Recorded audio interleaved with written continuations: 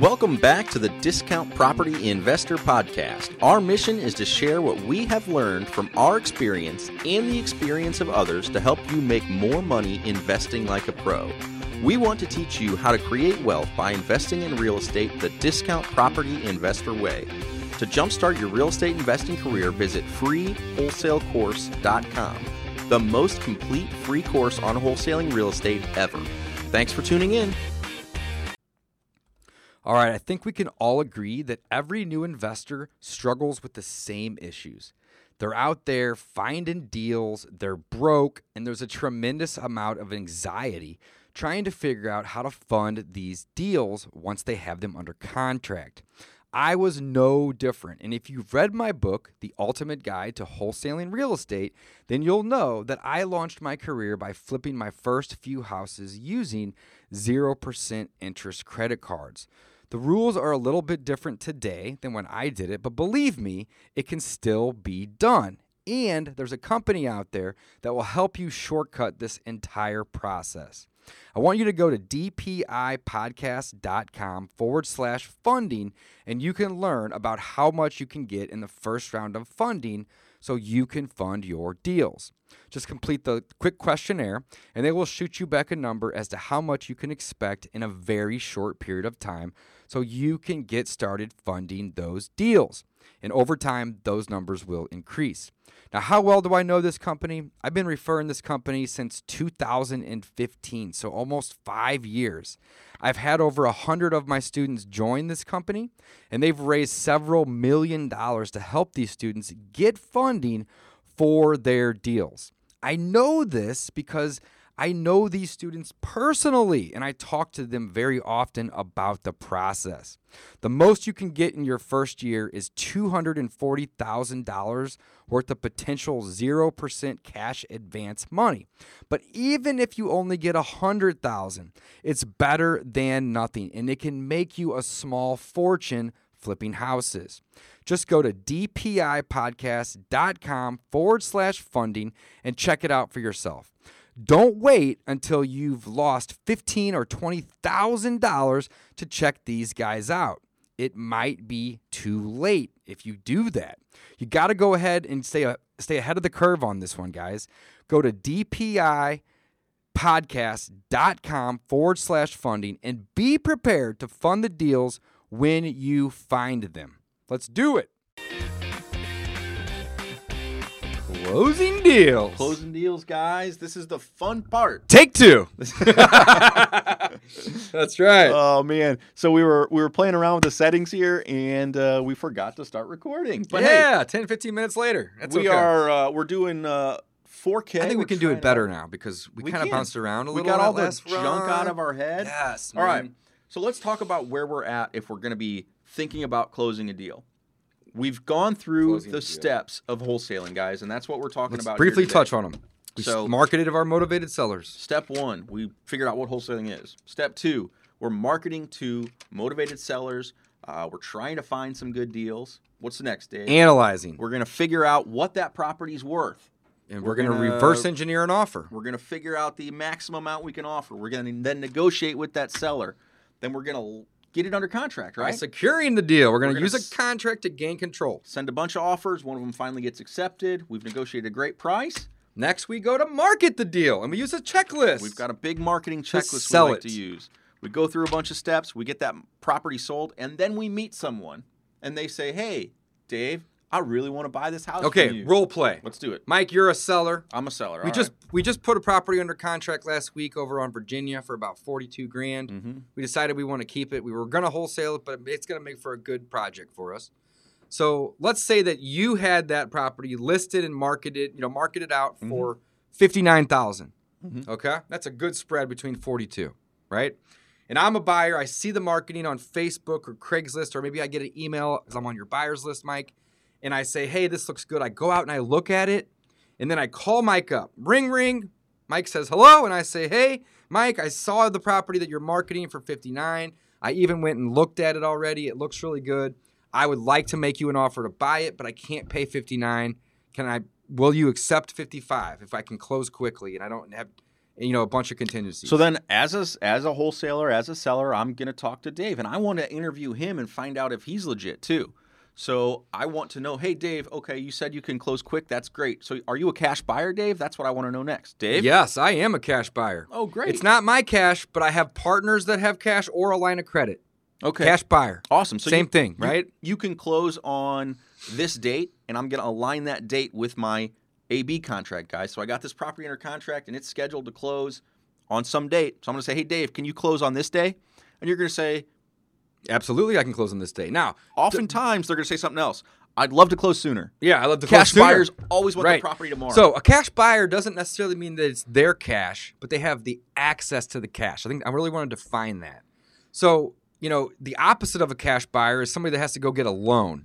So when we say cash buyer, they may still have a loan from a private lender, a hard money lender, or even a line of credit, right? But it's quick access. And that's really what we mean. It doesn't mean it's their cash, but they have quick access to cash to close on it. That's a really good point. So if somebody says, I use this hard money lender Great. here. Are you pre-approved? Cool. You're a cash buyer. Yeah, exactly. Or do they have to get through the property first? Because sometimes the hard money lender wants to go see it. Say, okay, cool. Can you get them through without the contract?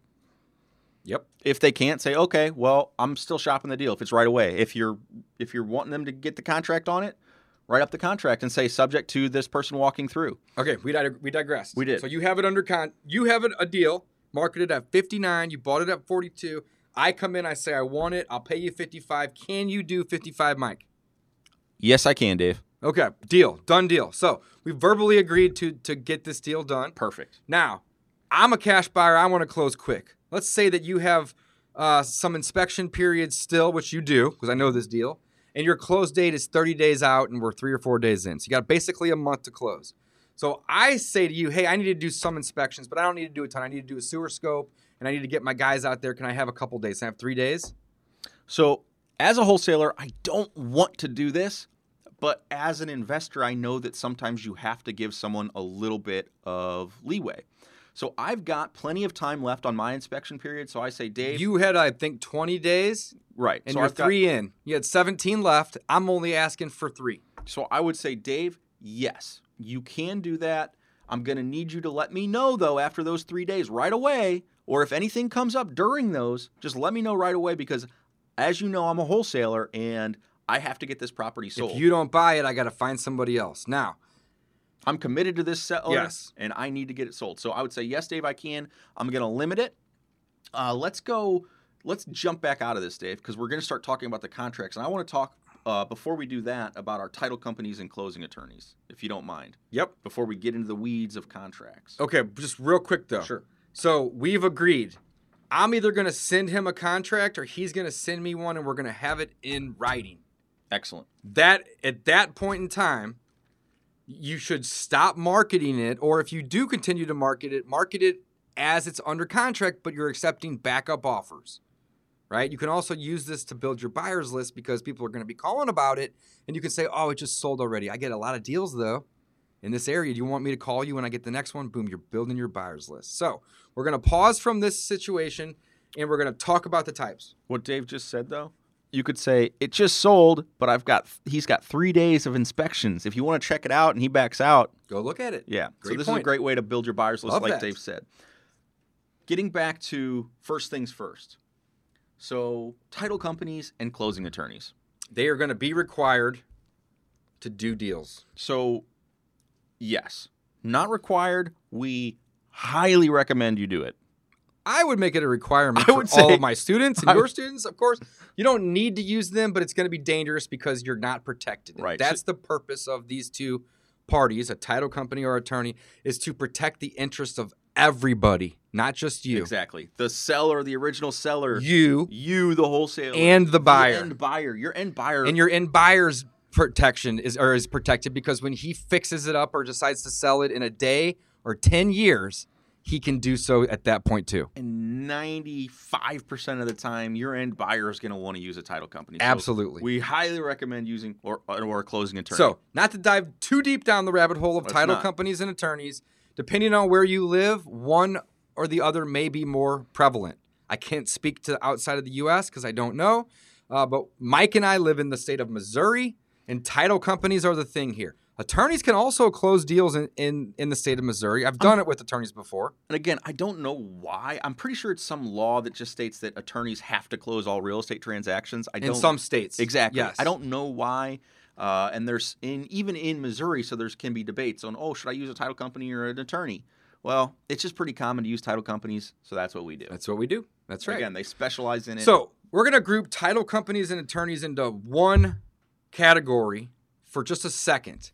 Why are they important? Well, we had mentioned that it's about protecting everyone involved's interest, right? But in order for a contract to be legal and valid and a property to be under contract, you have to do two things. You have to open escrow with an escrow company. Well, guess what? Title companies are escrow companies. Mm-hmm. Attorneys can also be escrow companies or own escrow companies, but you have to open escrow with an escrow company. That's number one, by delivering your contract.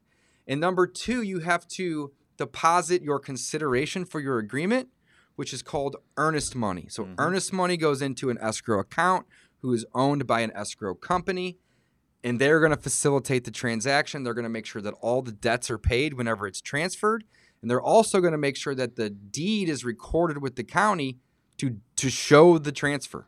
So the ownership actually changes. So that's why the title companies come into play. They guarantee you that you can sell that property later if you buy it through a title company, because you get what's called title insurance. Again, I don't want to dive down this hole too deep, but we highly recommend you use them because it protects not only your interest, but everybody else's interest involved. Okay? Awesome. So, moving on. Okay, so we've talked about title companies. Now let's talk a little bit about the types of closes. And then, Dave, let's circle back to our contracts and maybe our discussion. Perfect. So we can kind of go into the weeds a little bit more with that. Got it. Love that idea. Types of closes and why we use the different types of closes. Okay? I think we talked about A, B, B, C, but if not, let's refresh on that. Sure. Okay, so we're just going to use these little symbols. So A would be your seller, B is you, the wholesaler, and C is your end buyer. So your AB transaction is between the seller and you, the wholesaler, and your BC is between you the wholesaler, and C, your end buyer. Okay? So A, B, B, C. All right? So just so we're all on the same page when we start going through some of this stuff. Mm-hmm. You can do a double closing, which is where you, as the wholesaler, let me help. It's separated. That's exactly the easiest way to look at it. It's separated because there's two closings. You are still going to purchase from the seller, right? But simultaneously, or typically on the same day, you're going to then turn around and you're going to sell it to your buyer. You can't sell it to your buyer if you don't buy it first. The cool thing is you don't need your own money to do this in most areas. And if not, you can use a transactional funder to help with this. But we, in the state of Missouri, can do what's called double closes that are dry funded, meaning we can use our end buyer's money. But at the end of the day, you're still having an A to B closing, and then you're selling it B to C. It's two transactions. I just want to make that very apparent. What's also important is you are on the chain of title. So the title company for a second or a day or a week or whatever. Your name is literally going to be recorded on the title of that property. So it's out there, or whatever the name on that contract was that you wrote down is going to be on the chain of title. Correct. So that's the A, B, B, C, or a double close. So we called it a dry funded double close, means no money of our own, the wholesaler, but the end buyer's money flows through, pays everybody out. Either way, though, you have two transactions, you have two sets of costs, right? Mm-hmm. Yeah. Now, there's pros and cons. Let's talk about the pros and cons, and then we're going to move to the assignment, talk about those pros and cons. Or should we do the assignment Let's talk first? about assignment and then pros and cons. Okay, I like it. Let's do it. So number one is the double close. The second option. The second is the assignment. Go ahead. So the assignment, you've got your AB contract. We already had that, right? But now, when Dave and I were talking, we say, hey, Dave, I'm only making, $1,000. I'm not making very much money. And again, not using our numbers from before, but I'm not making very much money. Can I just assign this to you? And then that way you just take over my responsibility in this contract. Dave says, sure, I just want to buy the property. So an assignment of the contract is another piece of paper, and you're going to state on there that Dave is taking over your interest in that AB contract. So what happens is you show Dave that contract, Dave signs the assignment, then you bring the AB contract and the assignment of the contract to the closing company or title company, closing attorney, and they then make the transaction happen. They facilitate the transaction between party A and party C. Yep. Now you saw me texting over here. I apologize. I lost my train of thought. I just want to make sure that we touched on one thing, though. When you are assigning a contract, the person that is considered the assignee, meaning the end buyer, right? There's an assignor and assignee. The assignor is the person that actually has the property under contract, and he is assigning his interest to the end buyer via an assignment. So the assignee is who signs it. Now, again, I don't know if you touched on this, Mike, or not, but this is very important. In order to do an assignment, you have to show them your original contract, and they have to agree to all of those terms. Not some, all. Correct. They're taking over your contract. They are basically stepping into your shoes to fulfill all of the items in that contract. Now, the assignment agreement will also have a cost. In order for you to step into my shoes to buy this deal, you have to pay me $10,000. So let's say in our scenario, we buy it at 42, we sell it at 52. They're going to come to closing and they're going to bring 52,000. 42 of it's going to be directed to the seller, and 10,000 will be directed to the assignor/wholesaler. So I think the main point I want to make, though, is that they are stepping in the shoes of you and are then obligated to fulfill all of the obligations in the agreement. Great. All right, let's discuss the differences, when to use Love them, it. stuff Pros like and that. cons. One of the things that's just top of my head, every time that we talk about assignments. Dropped it. Oops. Every time that we talk about assignments versus double closing is when people talk about the legality of wholesaling and is it legal, is it not legal to market a property, et cetera, et cetera. In my opinion, the way that I interpret things, if you are double closing, you are physically buying that property. So you can represent that you are physically buying that property to the seller. If you have every intention of assigning and you only assign contracts, I do not believe that you should legally say you're going to buy that property. That's just the way that I interpret things. Yeah, you should just say, I'm going to find a partner. I'm going to find a partner that's going to buy it, and we are going to buy it, not I. Exactly, because you Great have point. no intention. Again, that goes back to our intention thing. We had a conversation about this a few podcasts back. So again, that's just something I just like to get out there. It's a really good point, Mike. Transparency is the name of the game. You know, earlier we were kind of talking about when the buyer doesn't show up. And I think we skipped over that on this one. We did. Well, we talk about that. Yeah. But you want to collect non-refundable earnest money on your B2C agreement, right? And the reason that we like that is because if they don't show up, we now have something that we can use to give to the seller to buy us more time, or we can make some profit for our time in the meantime. But it also secures their interest if they go open escrow and deposit that earnest money. Cool. Let's get back to the types of closes and the discussion about that. And pros then and cons. we got to get into the weeds on that too, though, Dave. Okay. So pros and cons of a double close.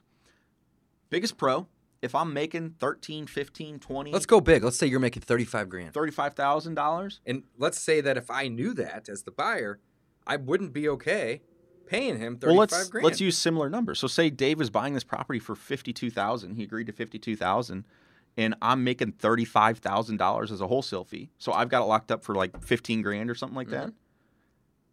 I mean, if I'm sitting in Dave's shoes, I'd be like, I might be making a bad decision. Right. Like, why would I be paying $35,000 more? You just go find that deal. He found that property's $15,000. Maybe I should go next door and offer $25,000 for the one next door instead of paying $50,000 for this one. So the pro is that it's not as transparent. You can hide your purchase price.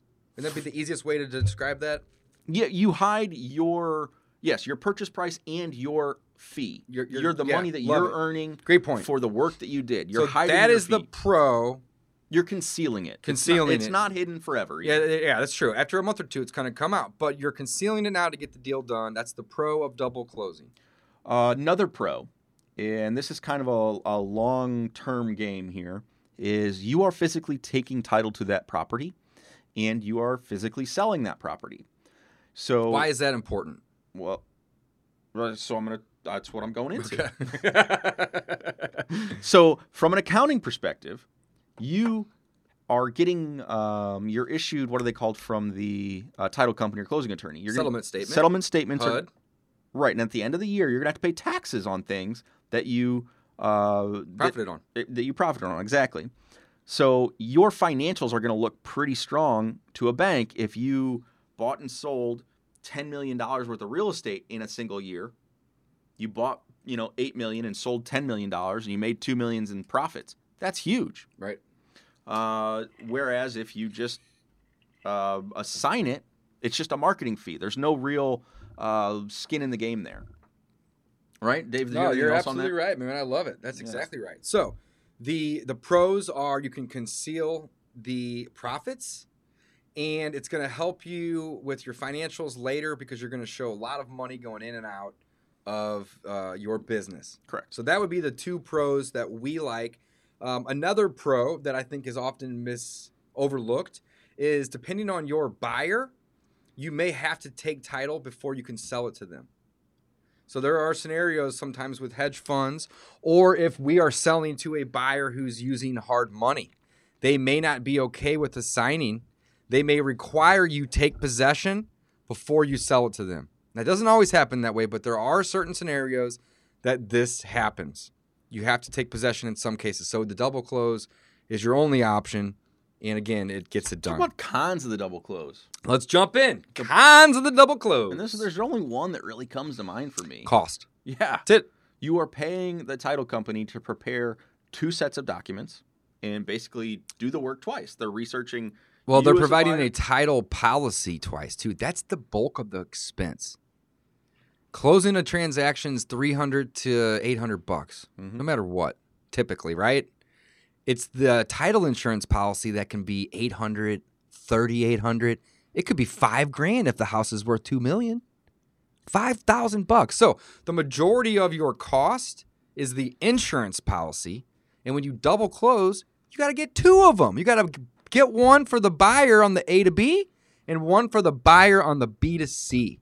So hopefully you're not paying all those fees, but that's the thing, Mike. Cost. 100%. And it adds up, guys. It does. Even on a smaller deal, say you're only making $2,000, $3,000, if you don't think about that, you could be out. You could not make any money on a deal. You could actually have to bring money. There's been one wholesale, I think I brought like $30 to it just because I really wanted to do the right thing. I don't know if I ever told you that. It was back in the day. Yeah, I think I don't know. It was 100 or something. Not very much money. But yeah, I just wanted to get the deal closed. They already done everything. I just said, screw it. It is what it is. I've tied this property up for so long and, don't need to go into it. But yeah, so it's the cost. Double closing costs more money. Bottom line. I don't know. Is there anything else? No, that's it. It's that simple, guys. Don't overcomplicate it. So you got pros of concealing your amounts. What were the other things we talked about with the pros? Is you get to add to your bottom line. Add to your bottom line, so your financial statements are going to look a little bit better. You may have to do it in the event that the buyer requests it. So those are going to be the pros. The cons are costs. That's it. Assignment, moving on. Assignment. Pros of the assignment. It's cheaper. It's way cheaper. There's zero cost to you as the wholesaler. You as a wholesaler, if you do it right. You know, you can obviously negotiate in that you are going to cover something. But typically an assignment just means, hey, you're going to step in my shoes to fulfill my agreement for an X amount of price that's going to be paid to me. That's it. It's that simple, right? So the pro would be cost. It's cheap, if not free. Now, the cons. It's super full. It's just basically the opposite of the first thing. Is that your end buyer is going to know that profit. We already went through it. Like, Dave would not be comfortable. I mean, even us as seasoned investors, man, it's a really big pill to swallow if somebody's buying a house for $10,000 and they're making 30, selling it to you for 40. And you're planning on making 40 after you rehab or maybe the whole even project. 15 or 20. Right. Right? So again, it's a very tough pill to swallow. Not saying that guy may not do it, and if you have a great relationship with him, maybe they will. But man, that's a tough pill to swallow for a lot of people. So I would. So the pro is cost. It's cheaper if not free. The cons are you can't conceal anything. You have to give them your A to B, and have them agree to all of those terms and agree to the assignment fee. In order for an assignment to work, all of it. Here's another con. They're stepping into your shoes, Dave. If they don't fulfill that part of the contract, the seller has you as the person. Correct. And that's where the liable. and we circled back from this earlier. We kind of spun off from it. We're circling back now. That's where some of the things in our B2C contract are going to vary from the A to B. Can we dive into this for a second? Man. This is I think where this we're is headed. the time. This is it. Okay. Number one. Remove all of the CYAs that are open-ended and aren't defined. I just want to restate it, just Please. so we're clear. We are going back now to our example at the beginning. So Dave and I were talking about purchase or selling the property. Kind of hard not to jump around. I know. So we're going back to when Dave and I are negotiating on price. Dave says, yes, I want to buy it. So now we're talking about our BC contracts. Yep. So we're talking about what do we do So different. I'm either going to send one to Mike. All right. We agreed. 55 grand. Same scenario. We're agreeing. You have it for 42. You're marketing it for 55. I went and viewed it, and I say, hey, I like it, but I can only pay 55, or that's all I'm willing to pay. And you say, screw it. That's a great deal for me. Let's do it. I'm at 42. If my math is correct, it's a 13K spread. Mm-hmm. Okay? Okay, so that's where we're at. That's where we're at. We love it. We're both happy. Dave's going to get a property he likes. I'm going to make a $12,000 Win. Yeah, exactly. Win. $12,000 fee. Seller. The seller's going to get to sell the property. Win. For the price that you guys agreed was fair. Everybody's winning, which is great. So the difference between our AB and our BC contract now is what we're kind of going to discuss. Two ways this can work. I can send him a contract, or he can send me a contract. Okay. And Ideally, you want to have control. right. If And somebody sends you a contract, it's what they write. If you Exactly. send it, you can write it. So please take off. that was exactly what I was going to say. Yeah, I is didn't mean that to interrupt you. I'm sorry. Most of the trying time, to not do that as much here. most of the time, you want to send the contract because then you're in control of the language in the contract, just like you were when you were selling or when you were buying the property. So when you're in control, what do you need to do? A, remove the CYAs that are open-ended. Remove the based on partner's approval. Remove the contingent upon buyer's opinion of taxes, title, value. These are open-ended CYAs that are going to bite you in the butt. So if they want an inspection period, fine. Offer them one. Keep it short. It is going to have a deadline, though, right? Make sure that all of those contingencies that they have are defined, whereas your contingencies with your seller may not be as defined. Exactly. But that's the purpose, is if they aren't defined as much, you have a lot of ways to get out. You're protected. But when you're selling it, you want to limit those ways out. It's just common sense. So removing the CYAs that are open-ended, define them. If they do want some, and they typically are. Me Yeah. as a buyer, Mike as a seller, I'm going to say I need at least 3 to 5 days. I need a sewer scope, and I need to do some inspections. But that's it. So if we can agree on 3 to 5 days, and you have at least that on your end, we can get this deal done. Okay, so I've got the AB and I've got plenty of time on it, and I say, Dave, okay, I get that you need to get a sewer scope, and I get you want to have it under contract before you spend money to do that. How about 3 days? Can you do 3 days inspection? That way, you know, I'm a wholesaler. I've got to find a buyer. If you're going to back out, I need to know that, you know, right away so I can find another buyer and I don't burn time on my contract and my inspection period. Dave, what do you say? I say, great. Cool. Do you want me to send you a contract, or do you have one that you want to send to me? Dave, Ideally. I will send you a contract in 15 minutes when I finish typing it up. Right. Love it. So Okay. Mike's going to remove those CYAs. And I'm going to put in there that Dave has 3 days to perform his inspection. Define it. Love it. That's it. That's it. And again, so then send it to Dave. Dave signs Okay. it. Now we're going to add one more thing, Mike. We're going to add the CYA to cover our This is extremely our important. B. This is You have your AB and your BC. Mhm. So what is that, and why, and how do we add it? Always cover your B, right? Always cover your B. cover your B. That's right. So we put in our sales contract, this contract is contingent on the sellers, which is you in this situation, successful acquisition Of the property. Why? Why do we do that? Well, because Dave... In the event there's title work issues, or the seller doesn't show up to sign, or has a change of heart, and this happens, it's rare, but it happens, and they don't show up, Well, you've promised this property to a buyer. And if they don't buy it, you're out of contract. You've basically written and agreed to a contract that you can't legally even execute. Your control was removed by the seller not signing. So this contingency is nothing more than a legality thing to keep you from getting sued, right? And it basically says this contract, this whole deal is subject to me as the seller in this B2C scenario acquiring it successfully. If I can't acquire it to sell it to you, then it's void, right? You can't sue me for breach of contract because this whole thing is subject or contingent upon me buying it first. So it's one sentence. The simplest way to describe it would literally be verbatim, subject to seller's successful acquisition of the property, period. And it is important, like Dave said, just avoid any issues because it happens, guys. We spend a lot of time finding a deal, marketing it, getting all the contracts lined up, and then something happens and you can't freaking close it. Right. And this isn't a bad thing. I love adding this in there because I also want the buyer to know that I'm wholesaling it. And I want to be transparent. And I don't want them to not be transparent with me and not show up. I'd rather everybody be transparent. Hopefully we're friends and we can make a deal and everyone can be held accountable for those actions, right? So that's kind of where we come in with the B2C contract. So we talked about title companies and attorneys and why we use them and why they are there to facilitate and provide insurance, but also to have a licensed escrow account that we can deposit our earnest money into, as well as our contract to get the property under contract. They also then facilitate. We talked about the two ways of facilitating. Double close, which has pros and cons.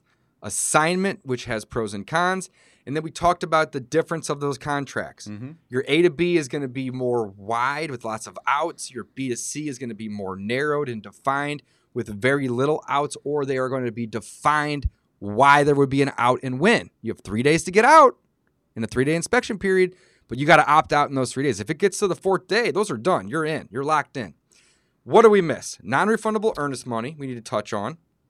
Sure. And that's probably it. I mean, I can't really think of... One other thing would be why we always get a BC contract first. So 2 things. Let's touch on those. I love it. Let's start with the earnest money. So earnest money, and this is one that's a little touchy in my opinion because I don't like to do it, and we buy a lot of houses. It depends on who you're working with. Yes. 2. Go ahead. Okay, so you're talking about non-refundable earnest money, and you would put that sometimes in your BC contract. Let's go big picture. Earnest money is going to be required on your A to B and your B to C. Correct. Even with an assignment, typically, there's going to be some sort of earnest money, right? Typically. Not always, but typically. In your A to B, guys, you want to make it as low as possible. This is your money you have to put up. Mm-hmm. We do it for $10 or $100, 80 to 90% of the time. Maybe on that 5 or 10% chance we have to go pay $500 or $1,000 to appease the seller, but typically it's $10. Okay? So we have to deposit that with our contract. We now have control of this property. Well, when we go to sell it, we're not going to make it as easy for the buyer to just be able to walk away and only have damages of losing their earnest money. Instead, we're going to say, put some skin in the game. We want to see $1,500, $2,000, maybe $5,000 non-refundable earnest money. That money goes towards the price of purchase at closing. But if they decide to back out between now and the closing, that money is gone. So it basically holds their feet to the fire. Shit or get off the pot. Right? Mm-hmm. So we always require or ask for non-refundable. That amount can be whatever you decide. And Mike, you had mentioned earlier that, you know, if it's a buyer that we've worked with 35 times already, we're not going to require that. We know they're going to close. But if you are new to this business, and this is the whole purpose of this podcast, for the people that are new, if you are new to this business and you don't know that buyer or you don't trust that buyer, simply ask or require for non-refundable earnest money. Get a receipt when they deposit that money and make it non-refundable either in your double close or your B2C contract or your assignment. Yeah, and I would just emphasize, though, be reasonable. Don't ask for $10,000 non-refundable earnest money on a $1,000 to $2,000 typically. $30,000 property. Love it. Make sure you're getting deals done with that. So then the second thing that I mentioned was, why do we always do a BC contract before we do an assignment, Dave? Love it. So one, it's simple. We've got, in our systems, we've got built out. It's very, very easy for us to create, generate, and then send a BC contract. The second reason is something we've kind of already touched on, is that assignment fee can be kind of touchy. Yep. So say it's a borderline deal. We're only making $4,000 on it, but the total purchase price is only $15,000. So again, we bought the property for $11,000. We're selling it for $15,000, and the end buyer says, okay, great. Well, same thing in that end buyer's mind. That's $4,000 towards a property that they're only paying for $11,000. That's a lot of money I'm paying to somebody. That's about a 45%. That's a rough estimate. Yeah. Markup. Yeah. Now, I personally wouldn't care about the $4,000 exactly. because we know the business. And 30, but some people don't. may not like that. Yeah, they may not like it at all. So and it may kill a deal. Right. So you want to get that BC contract, get that money, that earnest money deposited, and then get them to agree to the number. They don't need to know all of the numbers. They need to just see value in that number. Exactly. Love it. So then they are locked in. They're committed to purchasing. Then a couple days maybe go by, and you say, hey, and you talk to your title company, obviously, and you say, hey, I'm not making very much money because I'd have to do a double close. So this $4,000 profit, just wipe $1,000 off the table. It's going to go to the title company. It's going to go to $3,000 if I have to do double close. So now your skinny deal gets even skinnier, and you're only making $3,000, which again, it's a great payday. Don't get me wrong. But to try to save some of that money, you could assign it. So you would say, hey, Dave, Mr. Buyer, would you mind if I assign this contract to you? That way, I don't have to pay the closing costs, and it just saves me a little bit of money, and you still get the property. They said, sure, no problem. Yeah, hey, no problem. What are you? I'm curious anyway. What are you into it for? You into it for 11? Oh man, that's great. You're gonna make $4,000. I don't care. I am still happy at 15. I see value there. Right. But that saves Mike double closing costs, and it allows me a lot of transparency as the buyer to see what's going on. I already, in order to assign, I'm gonna have to know that assignment number. But now I'm gonna actually get to view Mike's contract to see, hey, what else did you promise? What else was included or excluded from the sale that I may not be aware of? It's going to give me insight to the deal. Right. So it's a little bit of extra paperwork, but again, we find value in it. I find value in it. I just think it's the right way to do assignments as well, because otherwise you have to present the original AB contract at the time you present an assignment contract. You do. It has to be done together. It can't. You can't just say, "Here's an assignment." Well, think of it this way: if you did it that way, and you didn't have them both, and you said, "Hey, I want to assign my interest in this property to you, but I don't know when it's going to close, or what inspections you still have left, or what you promised, or to what them. you promised right, to them." you and I'm just going to sign and say, "Okay, I'll do it." No, I need to know all of the details. So exactly, the AB contract could say that the seller is removing the HVAC system. You don't know that. You got to know that. Again, stuff. so if I'm taking over that contract, I want to know what's in it. Love it. So that's why we use that. I think that's pretty much everything we have on closing deals for today. Dave, you had anything else you wanted to add? No, guys. I mean, it's very, very simple. This is the fun part. This is the part I think that we almost didn't even talk about this, but this is where you get paid. Yeah, that's the fun part. I mean, this is where all of the progress and work that you have done up into this point is actually realized. You actually get a check from a title company or a closing attorney, on the day of closing or maybe the day after, depending on if funding is delayed, but you get to reap the benefits of your efforts. So getting paid is really what it comes down to. Selling deals, we've been talking about it for 35 minutes at this point. The easiest way to sum it up in let's say 30 seconds-ish is there's two ways to go about doing it: title companies or attorneys. There's two different types of contracts. You can double close, which is 2 transactions, or you can assign your interest in your agreement to another party, which will end up being 1 transaction that you just get paid for. And that's it. You get paid.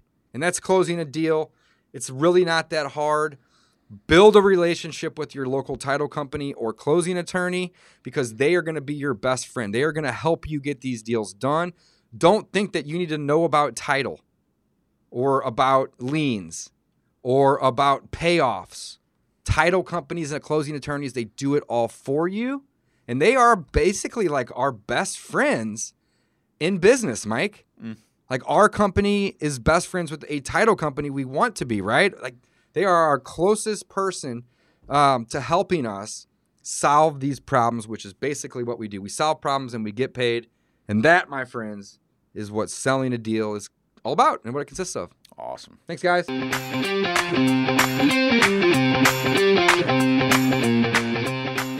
Thanks for listening to the Discount Property Investor Podcast. If you enjoyed this episode, please like, share, and subscribe to help us reach a wider audience.